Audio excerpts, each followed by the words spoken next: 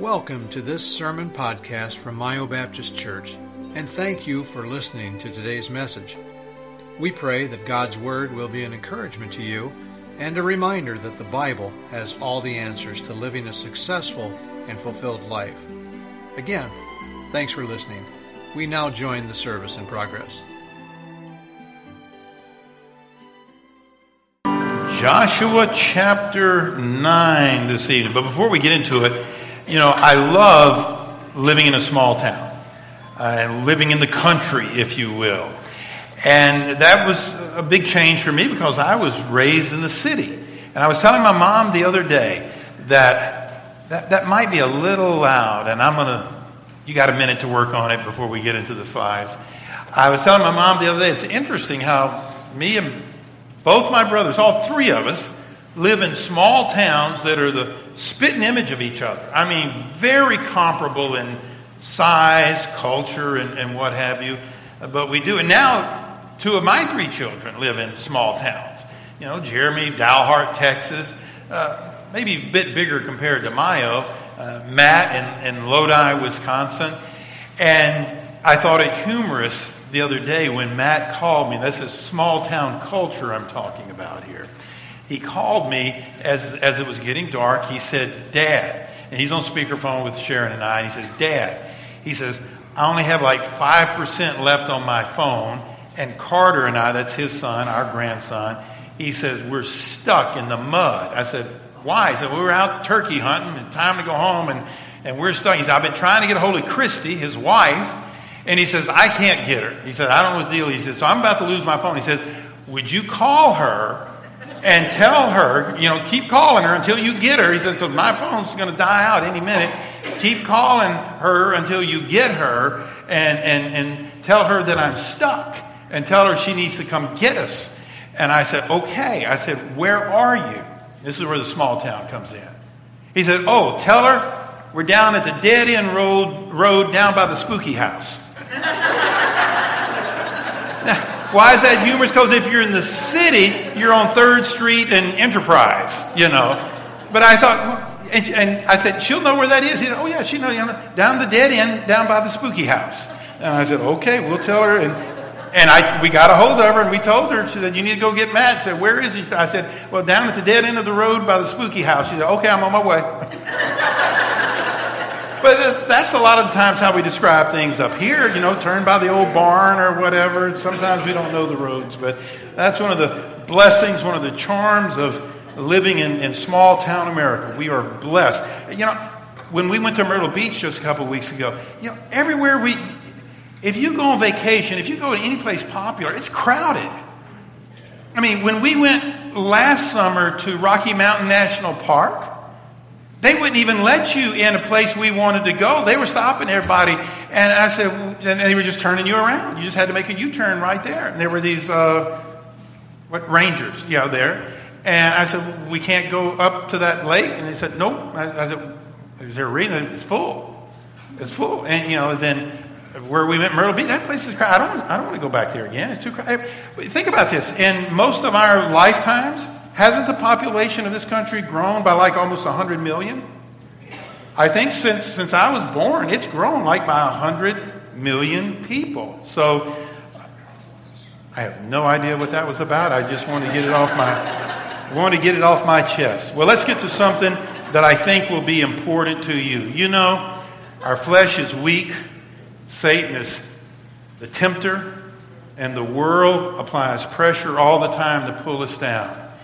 It's so important to be faithful in church because when you come, I'm going to bat for you in a big way. I love you, and I'm human like you, and I face the same problems, the same temptations, but I'm going to get my strength from the same place you do, and I'm blessed to be able to be, full-time pastor. So while you're out making a living and doing the stuff you do, I have the privilege of, and this is the way God designed it, and I think it works pretty good. I get to be in God's Word all week and preparing like a meal. I want it to be a meal that you enjoy, a meal that'll fill you up. And I get the privilege of coming and stepping in this pulpit on Sunday and on Wednesday night and feeding you, to strengthen you, to help you make it and to bring honor and glory to the Lord.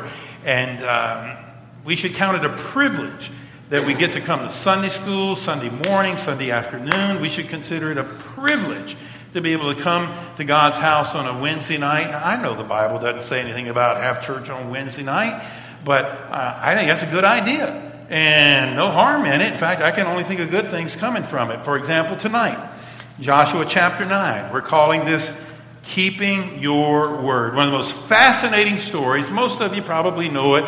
In some cases, it'll be a reminder. But what are we talking about tonight? Well, we live in a culture where more and more it is acceptable to break your word. Particularly if something in your mind better or more convenient comes along. Yes, I'm going to do this. And I'm going to do this for you. And I'm going to commit to this. And then somebody else comes along. I got something better. Oh, really? What is it? Well, it's this. Look, I'm not going to be able to do that. Wait, you said you said you were going to do it. We had a handshake on it. Well, it's just not going to work out. And we justify it in our mind. That's not the way we Christians are to live. We're to live counterculture. It doesn't matter that everybody else is doing it. It doesn't matter. We're called on to keep our word. Our society, here's a great quote. Or not necessarily a great quote, but an accurate quote. Our society has gotten into the habit of saying we'll do things without any real intention of following through. If it happens, great. If not, no sweat. I'm going to give you a quote from Michael Hyatt. Michael Hyatt ran some big Christian book publishing company. He's now got his own website where he talks about leadership and what have you. But he said this about keeping your word. Michael Hyatt said, "When I was growing up, a promise and a handshake were all you needed." Brother Roy McClincher used to talk about that. Any of you that knew him or spent time with him, he was old school. And oftentimes he'd talk about, we used to just shake hands. And I was done. You didn't need any documentation. You didn't need any signatures. You didn't need anything like that, any contract. Well, anyway, he says, when I was growing up, a promise and a handshake were all you needed. Contracts were largely foreign and unnecessary. In fact, to insist on one would have been an insult. Why? Because a man's word was his bond. No one was willing to risk their social capital or relational equity by breaking their word. And then he says, my, how times have changed. This issue comes up in this story. One of the things I like about Joshua is it's pretty much a book of stories. It's not like the first half of the book of Romans where Paul is laying out doctrine, and that's critically important as well and interesting as well. But this is strictly a story. It's a narrative, but it's a narrative. It's a story with a message, an important message that I think we need to be reminded of this evening. And not only is it a story, it's a fascinating story, a story of deception, and then finding people out. Now, how are we going to deal with it? It has all the makings of a great narrative.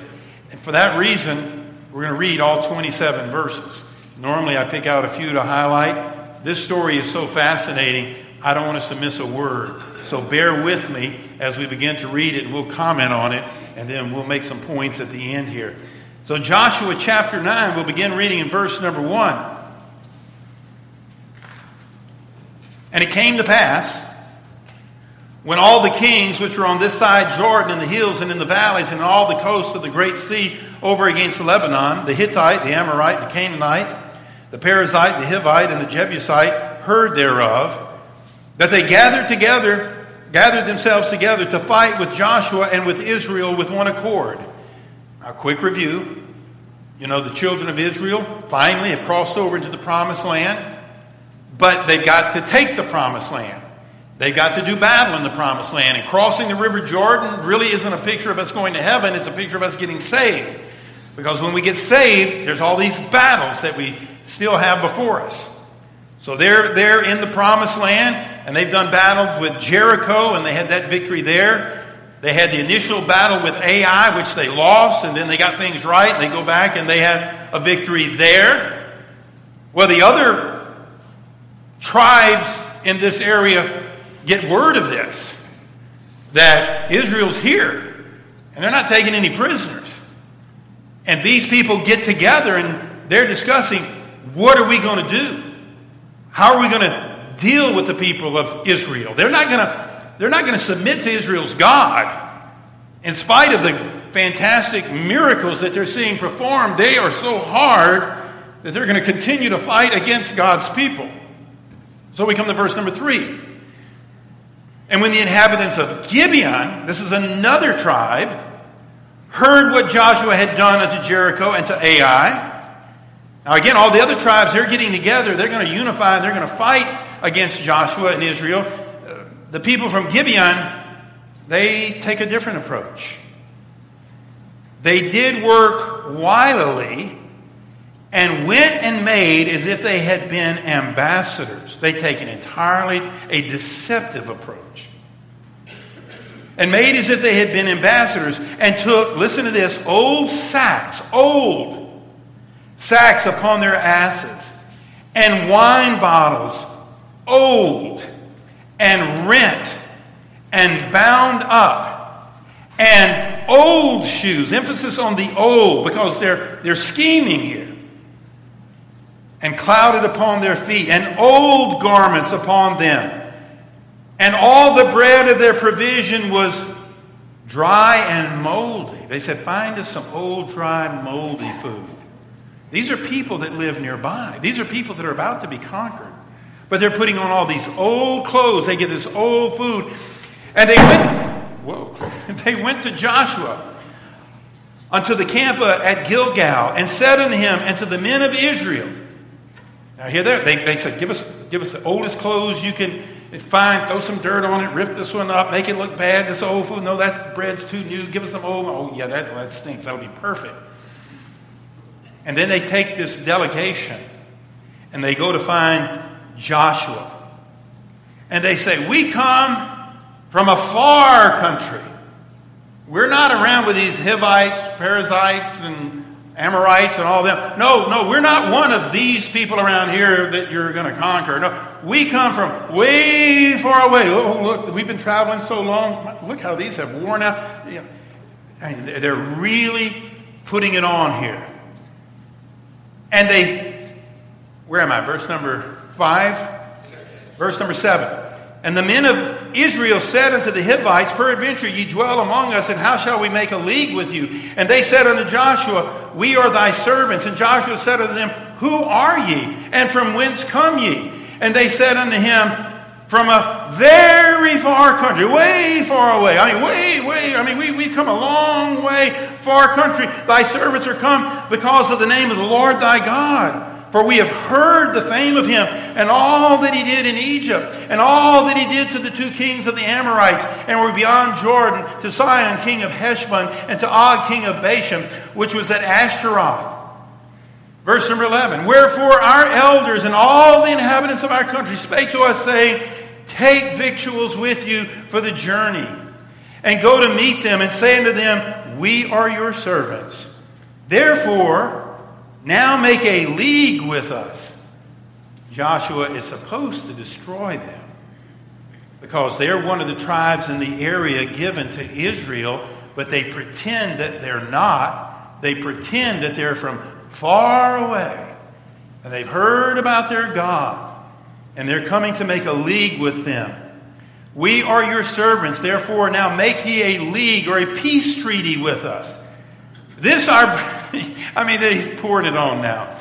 This our bread we took hot for our provision out of our houses on the day we came forth to go unto you. But now, behold, it is dry, it is moldy. He said, we live so far away. This bread right here, when we left, our wives took it fresh out of the oven. And look how moldy it is. See how far we've come? See how long we've been traveling? Oh, we've come from a very, very far away place. Verse number 13. And these bottles of wine, which we filled, were new. And behold, they are rent. They're old. And these our garments and our shoes are become old by reason of the very long journey. Oh, Joshua, do you have a place I can sit down? We've been walking for weeks and weeks, maybe months. They're just putting on this great act. And where am I now? Verse number 15. No, 13. And we did that. 15. And Joshua made, here it is. And Joshua fell for it. He was deceived. And Joshua made peace with them and made a league with them to let them live. And the princes of the congregation swear unto them. And it came to pass, now here it is, at the end of 3 days, after they had made a league or this treaty with them, that they heard they were their neighbors and that they dwelt among them. And this is one of the tribes we're supposed to defeat. We got snookered. And I bet you Joshua used that word. I bet he told the men, he said, we have been snookered. And the children of Israel journeyed and came unto their cities. Said, let's go talk to these people. Came unto their cities on the third day. They were only 3 days away, not 3 months away. Now their cities were Gibeon and Chephirah and Beeroth and Kirjath-Ream. And the children of Israel smote them not, because the princes of the congregation had sworn unto them by the Lord God of Israel. And the congregation wasn't too happy with it, and all the congregation murmured against the princes, the ones that had made this deal. But all the princes said unto the congregation, we have sworn unto them by the Lord God of Israel. Now therefore, we may not touch them. This we will do unto them. We will even let them live, lest wrath be upon us, because of the oath which we swear unto them. And the princes said unto them, let them live, but let them be hewers of wood and drawers of water unto all the congregation, as the princes had promised them. Joshua called for them, said, you people get over here, you get over here right now. And he spake unto them, saying, wherefore have ye beguiled us? You've tricked us, saying we are very far from you when ye dwell among us. Now therefore ye are cursed, and there shall none of you be freed from being bondmen and hewers of wood and drawers of water for the house of my God. And they answered Joshua and said, because it was certainly told thy servants how that the Lord thy God commanded his servant Moses to give you all the land and to destroy all the inhabitants of the land from before ye. Therefore we were sore afraid of our lives because of you, and have done this thing. And now behold, we are in thine hand. As it seemeth good and right unto thee to do unto us, do. And so did he unto them, and delivered them out of the hand of the children of Israel, and they slew them not.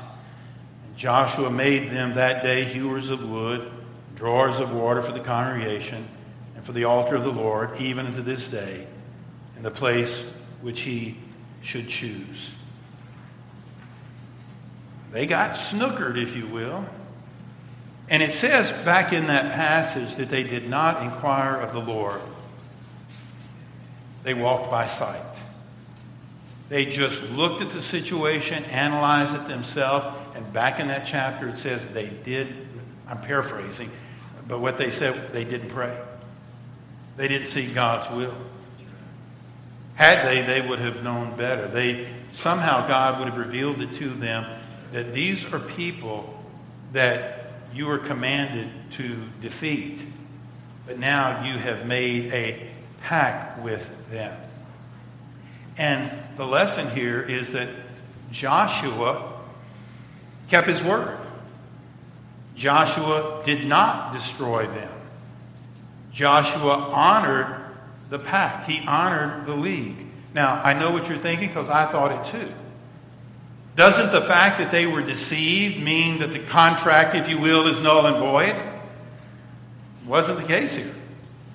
It wasn't the case.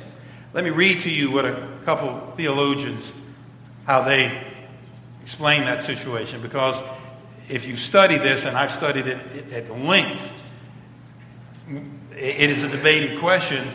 Was Joshua obligated to follow through on this treaty, if you will, when it was made through deception? One writer says, Notice what they did. They could have become angry at the deception, claimed that the contract was entered into under false pretense, and then wiped out the Gibeonites. Frankly, we would have understood such a decision. However, if they had done this, they would have faced God's judgment. For proof, this writer says in 2 Samuel 21, Israel endured a 3-year famine because Saul put to death sometimes later some of the Gibeonites. And that was a violation of this pact, and God punished Israel for that. Instead, Joshua and the leaders of Israel did not compound their mistake by making another one. That's a pretty good principle.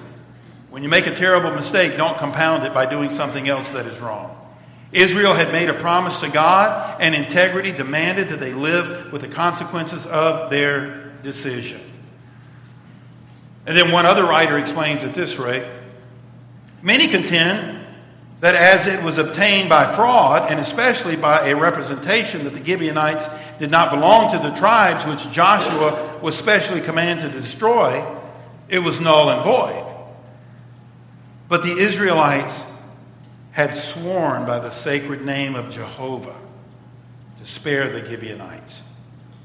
It would have been to degrade that sacred name and possibly to bring trouble on themselves to break that oath under any pretense whatever.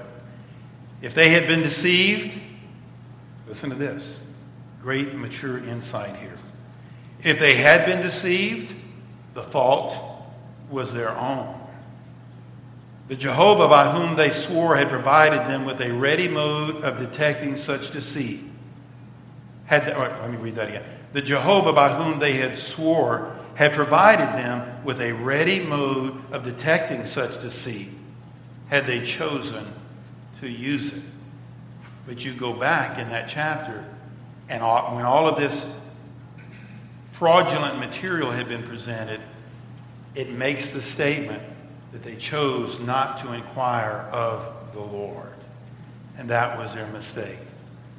So they felt, and I think Scripture proves rightly so, that even though this treaty or this pact, this league was made under fraudulent pretenses, because they had made an oath before God to make a deal with His people, they felt obligated to keep it.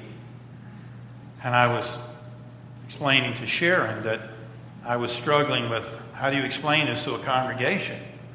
And I read, and it made sense to me. It would be the equivalent of marrying someone and then finding out that something about this person that you had thought was found out to be untrue.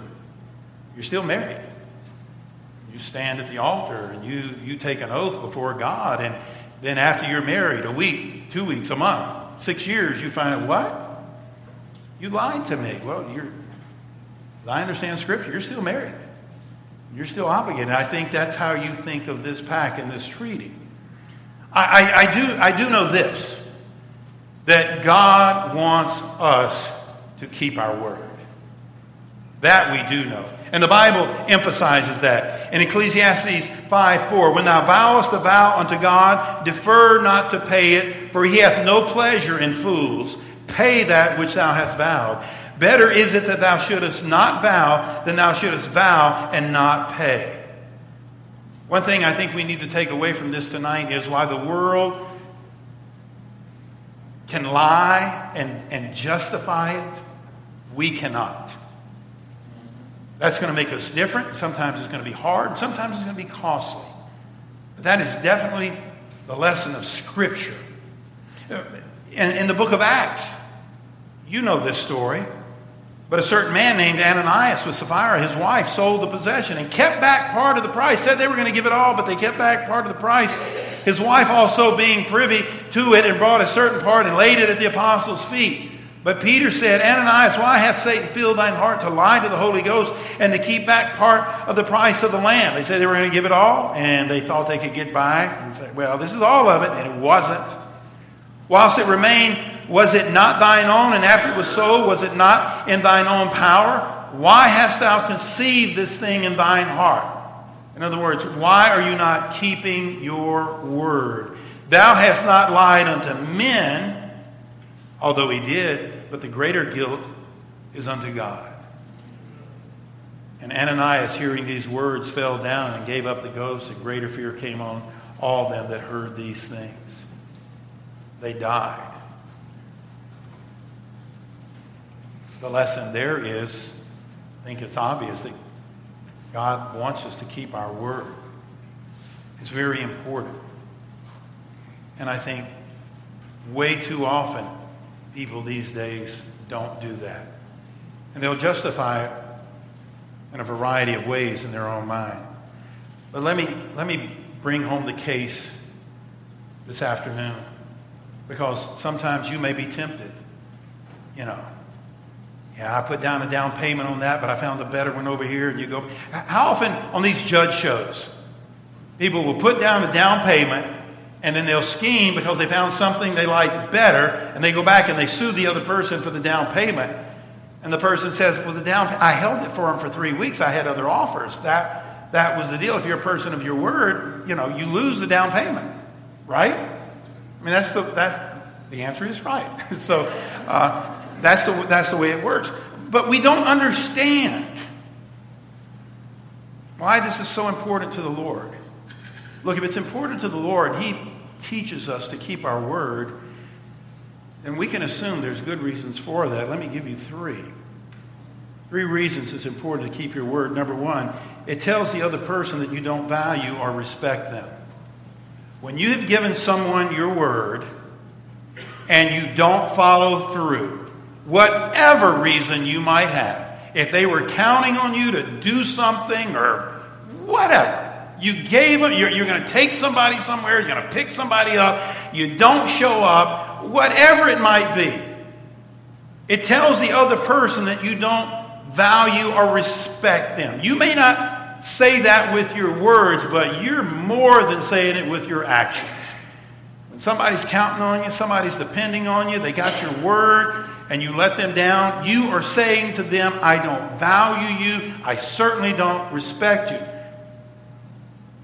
But number 2, it gives the other person reason not to value or respect you.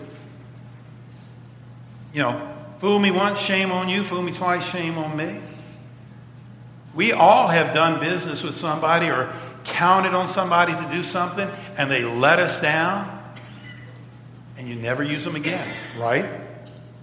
You were depending on that person. I'll be there. I'll have it. It'll be done. You can count on it. It happens all the time. And at the last minute, they've got all the reasons in the world. At the last minute, they dump it back on your lap. And you lose respect for them. And you have then reason not to value them. So it tells the other person that you don't value or respect them. It gives the other person a reason not to value or respect you. And number 3, it dishonors the name of God and the cause of Christ. It dishonors the name of God and the cause of Christ. And folks, I heard an interesting talk the other day. This was a secular talk. This was not spiritual. And this, I think it was out of Harvard, did this study for 75 years. And the person was making the case that very few studies last that long. Because many times the people starting the study are no longer there as the study progresses and the people you're studying die off. But they did this study about what brings happiness. What brings happiness to most people? And you know what they found out it was? Or at least according to this secular study. And I think there's a lot to it. They said relationships. People that have good relationships. Now, you and I would throw in, and our relationship with the Lord. What brought happiness and longer lives to people, according to this, I think it was Harvard study, was they had good relationships. People that they could count on. People that they could depend on. There was a security there. There's a health there. A social health there. A social well-being there. That's critical. You know, the Bible talks about relationships. You know, love your brother, you know, and love the Lord. So I thought it very interesting that they came to the conclusion that relationships are important. When the Bible talks about the two great commandments, it's about relationships. Okay. Relationships are critical. And it seems as if people today have more problems with relationships. How many families are dysfunctional? How many people are not getting along? How many people do not have the health and well-being of family that's got your back? You know, because I'm not speaking to my brother. I haven't seen my mother in years. My dad's a drunk, you know, and me and my mom had a falling out. I hear that all the time. Not so much from people in our church, but people that come in for various reasons. And the problem is relationships. Okay? Breaking our word destroys relationships. Keeping your word builds relationships. Breaking your word is going to kill your relationship with others, and it's going to kill your relationship with God, because He knows you lied. He knows that you did not do the honorable thing. Relationships. I don't know if it's the most important thing with happiness. Well, I guess it is when you consider your relationship with the Lord and then your relationship with others. And those are the two great commandments. There's nothing more heartbreaking, heart-wrenching, anxiety-causing than problems with people. I mean, it can physically get you when relationships that ought to be aren't. Well, no wonder if people don't have a problem with, you know, I know I committed to that. I know they'll get over it. And that's usually, they'll get over it. One of my relatives says it another way. Not my monkey, not my circus. Whatever that means. That's kind of how she says, not my problem. Not my monkey, not my circus. Relationships. Listen to this quote. The strength of our relationships is measured by how much people can count on you. The strength of relationships is measured by how much people can count on you. Think about the strongest relationships you have. They're with people you can count on. People you can't count on, you're not close with them. You're hurt. You're disappointed because they have devalued you. They have disrespected you. And now you have no respect for them because you counted on them. That's why it's important to keep your word with your spouse. Very important to keep your word. It starts with the vows that you make. And then the promise that you made that, yes, this weekend we're going out on a date, just you and me. And then not having something come up. You just hurt that relationship. Keeping your word with your children. But Dad, you said we were going to go to the zoo this weekend. Well, relationships. Keeping your word with the people at church. Keeping your word with the people at work. Keeping your word in your business dealings around town. Rather than the mantra, they'll get over it. To a great degree, our relationships are built on trust, and trust is built on keeping your word. Maybe we need that reminder tonight. I love that. Here's another quote by Michael Hyatt, and we're done. This is a fantastic quote. This can be a life-changing quote right here.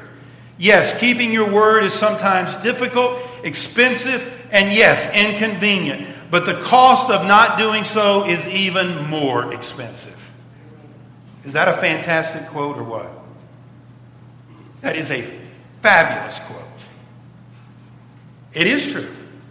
I gave my word. Something else better has come up, and that sure is tempting. I'd much rather be going there than going with them. So keeping your word is sometimes difficult, expensive, and inconvenient. But the cost of not doing so is even more expensive. Thank you for listening to today's message. We hope that the service was a blessing to you and that you were encouraged by God's Word. If you have any questions about Myo Baptist Church, please contact us anytime. You can find contact information on our website at myobaptistchurch.com. Thanks for listening.